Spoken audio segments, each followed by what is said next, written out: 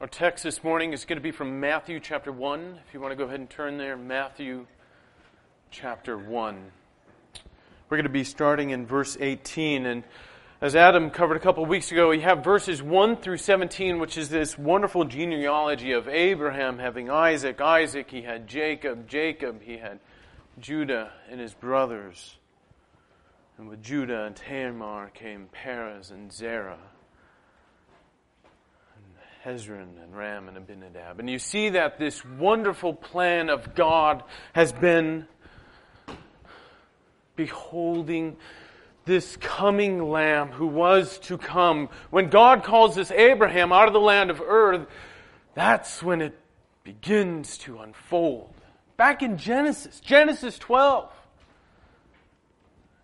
And it goes on and it goes on, and we see God's providential plan beginning to unfold, and then you come to Christ.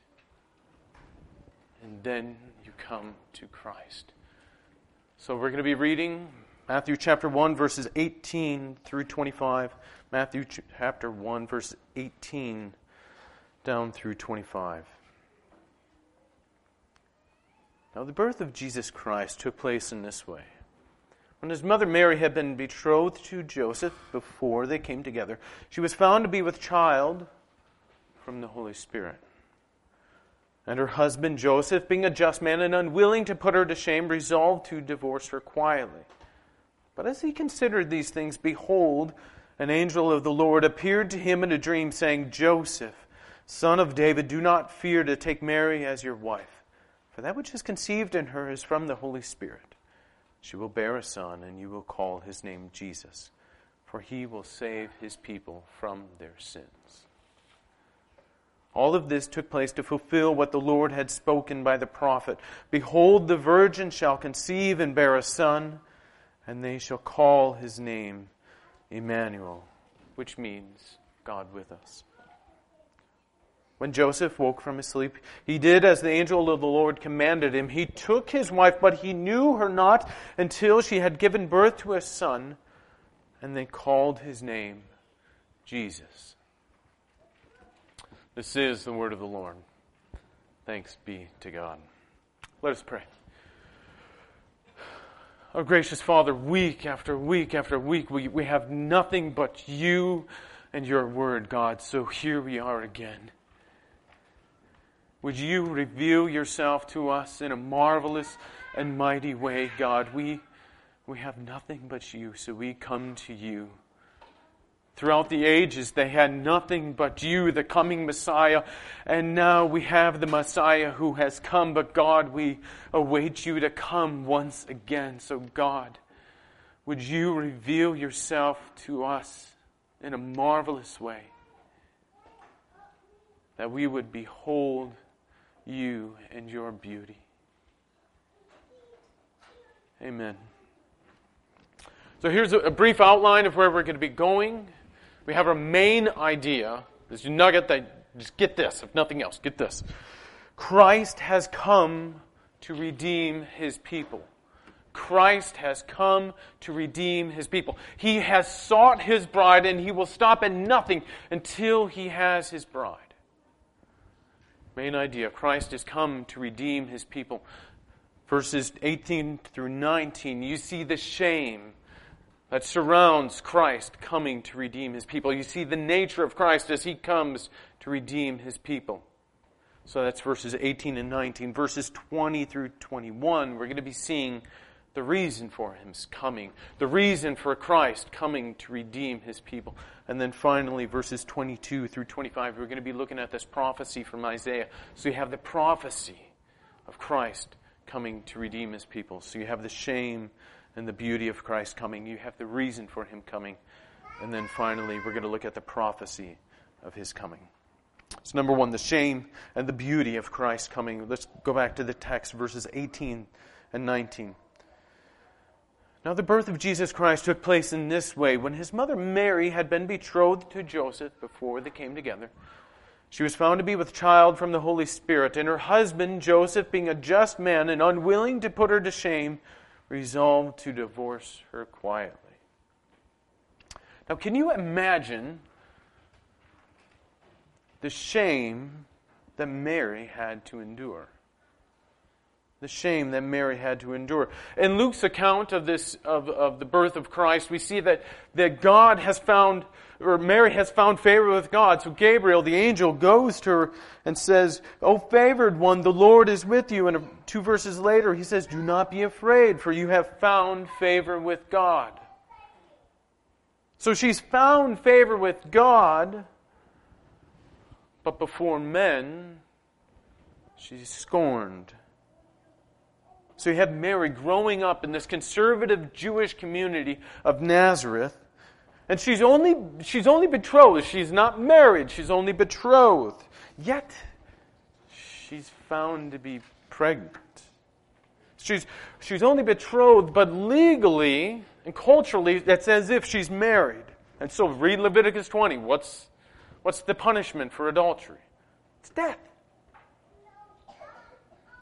And there's no way how is she going to explain it away? So the rabbis, her neighbors, the children that she grew up with, are they going to believe her? No, I'm still a virgin. Oh, really? Okay. Well, no, really. It's from the Holy Spirit. That's why I'm pregnant. No one's going to believe her, right? So you have a righteous woman who's enduring cultural shame for the sake of Christ. This is no different. This is the story of God's people. From Genesis all the way through Revelation, you have Moses who grows up in the court of Pharaoh. He's pulled up out of the water, grows up in the court of Pharaoh. But, as we see in Hebrews 11, by faith, Moses, when he had grown up, he refused to be called the son of Pharaoh's daughter, choosing rather to be mistreated with the people of God rather than to enjoy the fleeting pleasures of sin. He considered the reproach of Christ greater than the wealth and the treasures of Egypt, for he was looking forward to the reward. So you see that with Moses, you see that with the prophets as well. Look at the prophet Jeremiah. He was, chapter 20, you have him, he was beaten by men. The men who were in charge of the temple, Jeremiah brings forth the word of the Lord, they beat him, and they throw him in the stocks overnight. They should be rejoicing at the word of the Lord, but no, in the hardness of hearts, they beat him. Chapter 37, as if that wasn't enough, they throw him into a dungeon. Next chapter, he gets out. The men of God, once again, the men of God. They throw him into a cistern. They leave him to die. But it was an Ethiopian who came and pulled him out.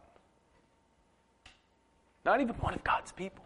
No, an Ethiopian, a Cushite, who came and pulled him out. So you see that with Moses, the prophets of God, and you see that with the apostles as well. Where did Paul go? That he wasn't despised, or he wasn't mocked, he wasn't beaten, or stoned, or left dead. This narrative should not surprise us because Jesus Christ, our Savior, He is the one who has endured the greatest shame. Dying, the Creator of the world dying upon the cross. So you have Christ who's left the throne room of God, and he doesn't go to Rome. He doesn't go to any place like that. No, he goes to some arid backwoods place of the Roman Empire. And he grows up in Nazareth. Remember? This place, this small town, small community, where his mom is the one who got pregnant before she was married. Jesus grows up in that shame. Jesus, we know how old you are, and we know how long your mom and dad have been married, and one is greater than the other, and it should be the other way around. So he grows up in that shame as well, and his ministry is filled with betrayal and desertion. It wasn't just Judas, it was all of the disciples left him while he was praying and crying out to God. And he was mocked by soldiers who crucified him, and the crowds that walked by. Even the thieves that were being crucified beside him were mocking him. So, you who call yourself a Christian, is your profession so strong? Is our profession so strong that we are enduring the shame of Christ? Have you been humiliated or humbled for the sake of Christ? As a church, is our gospel presentation so clear as we're gathered or as we're scattered throughout the week? Is our gospel presentation so clear that we end up joyfully bearing the shame of Christ? You see it with Moses and with the prophets and the apostles and Christ himself. What, are we the greatly anointed ones who have no cross to bear? Or are we the silent ones? In our homes or in our jobs throughout the city, who don't count it a privilege to endure the shame of man for the glory of God. So friends, we see the shame that's circulated Christ, even in his infancy, that began with Mary, but started with Moses and all the way through the people of God. Now we're going to be looking at the beauty of Christ coming. The beauty of Christ. We're going to be looking at his nature. Verse 18. Let me just read that, verse 18. When his mother Mary had been betrothed to to Joseph, before they came together, she was found to be with child from the Holy Spirit. So here you have the seedlings, which is of one of the basic doctrines of the Christian faith. What are the basic doctrines of the Christian faith? You have two natures, fully God, fully man, one person in Jesus Christ. One person, two natures. Our God and fully man. And you see this throughout the rest of the Scripture. So you see He's fully God in Colossians 1. You see in verse 15, He is the image of the invisible God, the firstborn of all creation. For by Him all things created in heaven and earth, visible and invisible, whether thrones or dominions, rulers, authorities, all things were created by Him and for Him. For in Him the fullness of God was pleased to dwell. And you have in John 1, in the beginning was the Word, and the Word was with God, and the Word was God. He was in the beginning with God, and all things were made through Him, and without Him was not anything made that was made. Or you have Philippians 2, let the same mind be in you that was in Christ Jesus, who, though He was in the form of God, did not regard equality with God as something to be grasped, but He'd emptied Himself.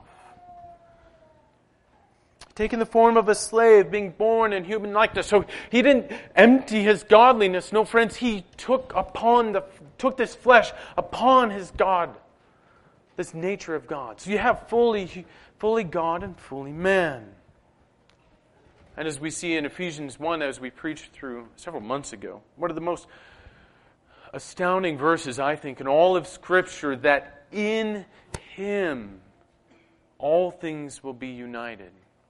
All things are going to be united in Christ. Things in heaven and things on earth. That only happens if Jesus is God. That only happens if He is God. But you also see He's fully man. We just read it. He was born. He grew in wisdom and stature in the favor of God and man. And He was weary. In John 4, when He goes to the well, He's weary. He's tired. And not surprisingly, after fasting 40 days and 40 nights in chapter 4 of Matthew, He's hungry. He's really hungry. You see in John chapter 19, as He's up on the cross, I thirst. And we see not only these physical things, but these emotions as well, as He's weeping at the tomb of Lazarus. He knows where Lazarus is going to be throughout eternity, but there He is, weeping at the tomb of Lazarus. But why do you care, really? So it seems quite abstract. Fully God, fully man. That's something that Wayne Grudem would argue about. So why do you care? Why is this worth your life and your soul? And to answer this, not surprisingly, we're going to go back to Genesis. Genesis 3, you have this promise that the seed of the woman is going to crush the head of the seed of the serpent. And only He's going to redeem His people from their sins. That's this grand narrative.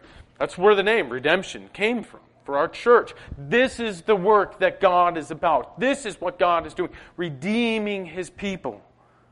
And we know that it's only God can forgive sins. So we might offend our brother or sister, but it is ultimately to God that we have sinned. You see this with David in Psalm 51, where he cries out after his sin with Bathsheba. Against you and you only have I sinned and done what is evil in your sight. So Jesus Christ, He must be fully God to redeem His people, to forgive them of their sins. But He must also be fully man. Hebrews 2, it says, therefore He had to be made like His brothers in every respect, that He might become a merciful and faithful high priest in the service of God, to make an atonement for the sins of His people.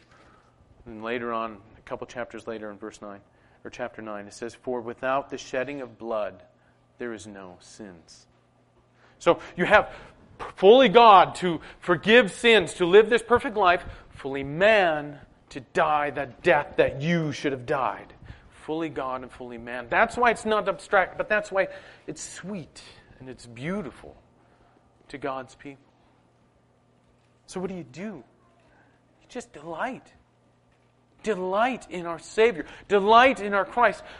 Nobody else can make this up. You have prophets who come to a cave and they point to someone else. Or you might have some impotent God who's one of million other gods. He's no good to you. Or in our infinite wisdom, we'll bow down to wood. Or if we're really fancy, we'll cover the wood with gold and we'll bow down to that. Fully God and fully man, we can't make this up. Yet Christ has come to redeem His people.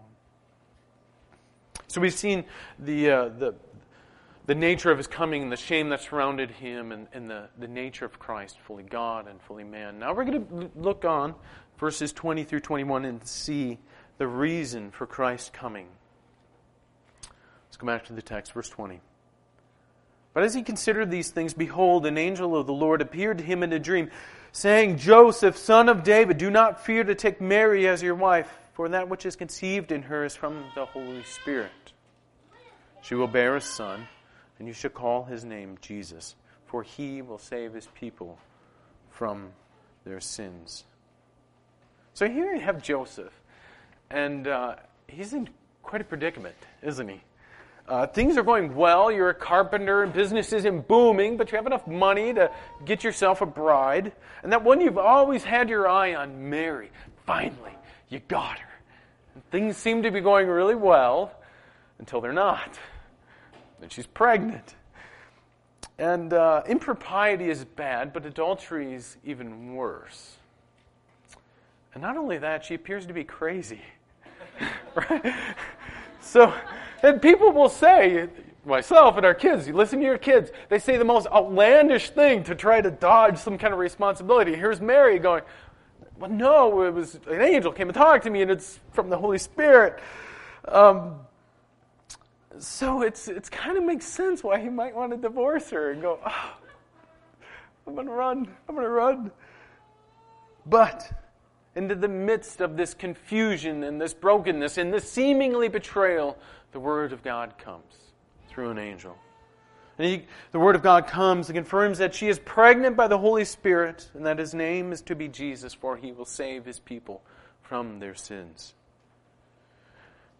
So this is the one that they've been awaiting for. This is the one that they've been longing for since they were promised that the seed of the woman would crush the seed of the serpent. As they're in Egypt crying out, deliver us, oh God. As they're in captivity in Babylon, they're crying out, deliver us, oh God. But now, in the fullness of time, Christ has come, the one that they've longed for through centuries, crying out, O come, Emmanuel. He has come.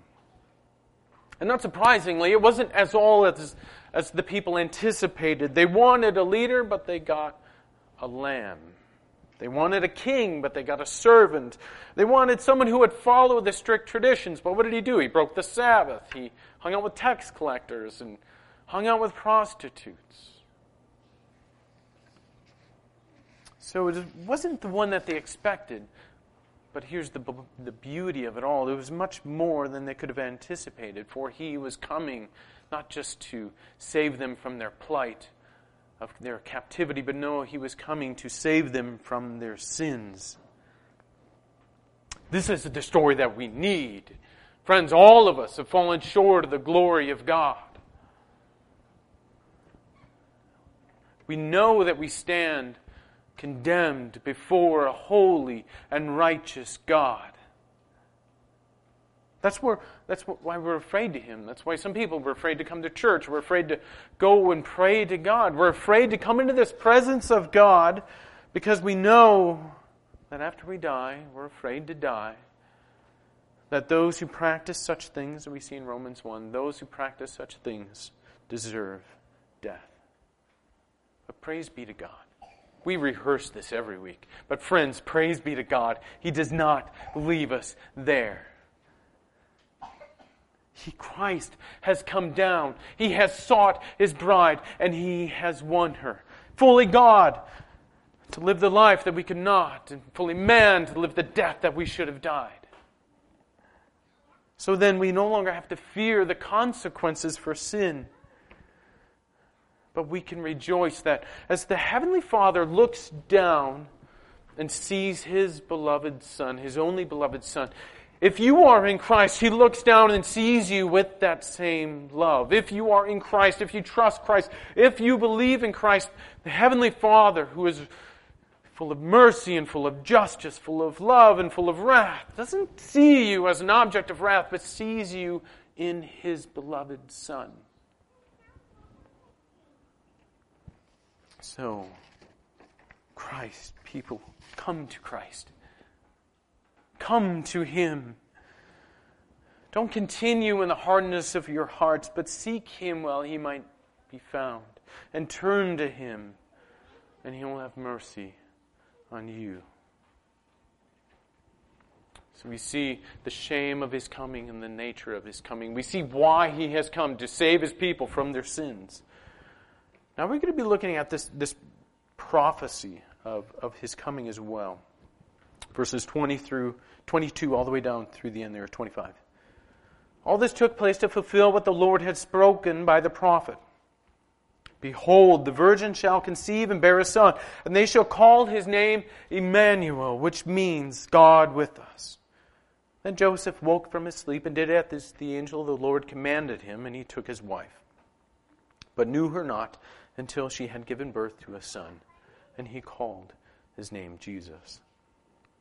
So this quote's from Isaiah, and for months, hopefully under a year, we're going to be going through the book of Matthew, and you're going to see these quotes all the time from the Psalms, from Isaiah, from Deuteronomy, and you want to always be asking yourself two things. Number one, what's going on in that context? So we're going to be looking at what's going on in Isaiah when this is originally spoken. Number two, how is this pointing towards Christ?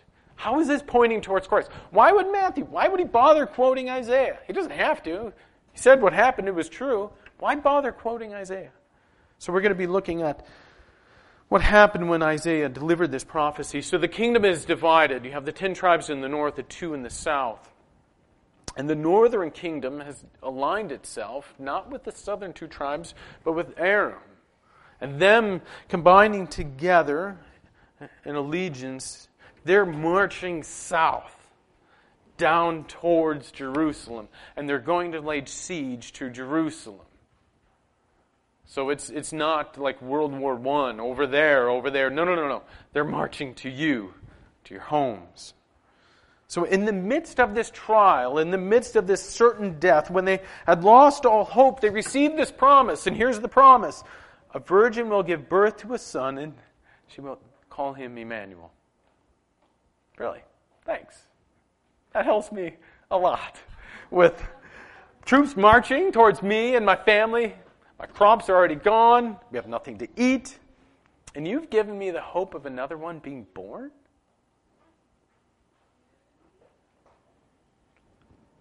And here's the beauty, my friends, of how, as we answer the second point, of how it all points towards Christ. So with Pekah and with Rezin marching towards them, with Israel, the northern tribes, and Aram marching towards them, their greatest problem was not the foot soldiers. Their greatest problem was not their lack of crops that had been devastated, or the chariots that were driving towards their cities. No, the greatest problem, even in that situation, was the sin within their hearts. And this is why Matthew makes it evident that true redemption that Israel has been longing for can only be found in Christ. Can only be found in Christ. So it is with you as well. Your true redemption can only be found in Christ. So praise be to God that He has come to redeem His people. And here you sit, and inevitably you're torn asunder as you ponder this week that's coming up. You contemplate how you and your spouse can make it through the week. Or how you're going to pay rent. And in the midst of that, behold, the virgin will give birth. Or as you see your children walking in rebellion, behold, the virgin will give birth. Or perhaps you long for children that you do not yet have, or you long for a wife or a husband that cannot yet be found. In the midst of that, behold, the virgin will give birth. So no matter the context, my friends, no matter the context, we all have the same problem. We all have the same problem. And it is only answered by who Christ is and what He has accomplished on the cross. That's our only hope. That's all that we have, my friends. So we see the shame of His coming. We see the nature of fully God and fully man. We see that He has come to redeem His people. And we see the prophecy of Him coming as well, with Rezin of Aram and Pekah of Israel marching towards you. Or as you are in homes filled with broken relationships. Your answer, my friend, is always in Christ. Who else are you going to turn? He is one who has the word of life. Who else? Where else are you going to go? So when you're rejoicing, turn to Christ. In your mourning, turn to Christ. In your sin, turn to Christ. That you may be found in Him and that you may be redeemed by Him. Let us pray.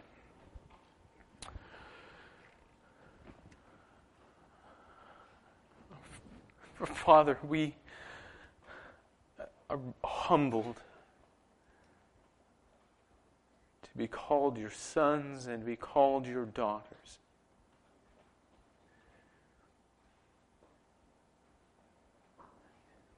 We don't deserve it. We love our sins so much more than we should. And we carry on, or we think it's no big deal. But God, please convict us of that sin, that we would see the beauty of you coming to redeem your people all the much more. God, please make that true to our lives. And as we go forth this week, may we delight in knowing that, behold, the virgin shall conceive. That you have come. You are God with us. God, I pray that we would turn to you in the midst of our sorrow and our rejoicing, whatever our situation might be. God, I pray that we would turn to you and behold the beautiful Lamb who has come to take the sins of His people. Amen.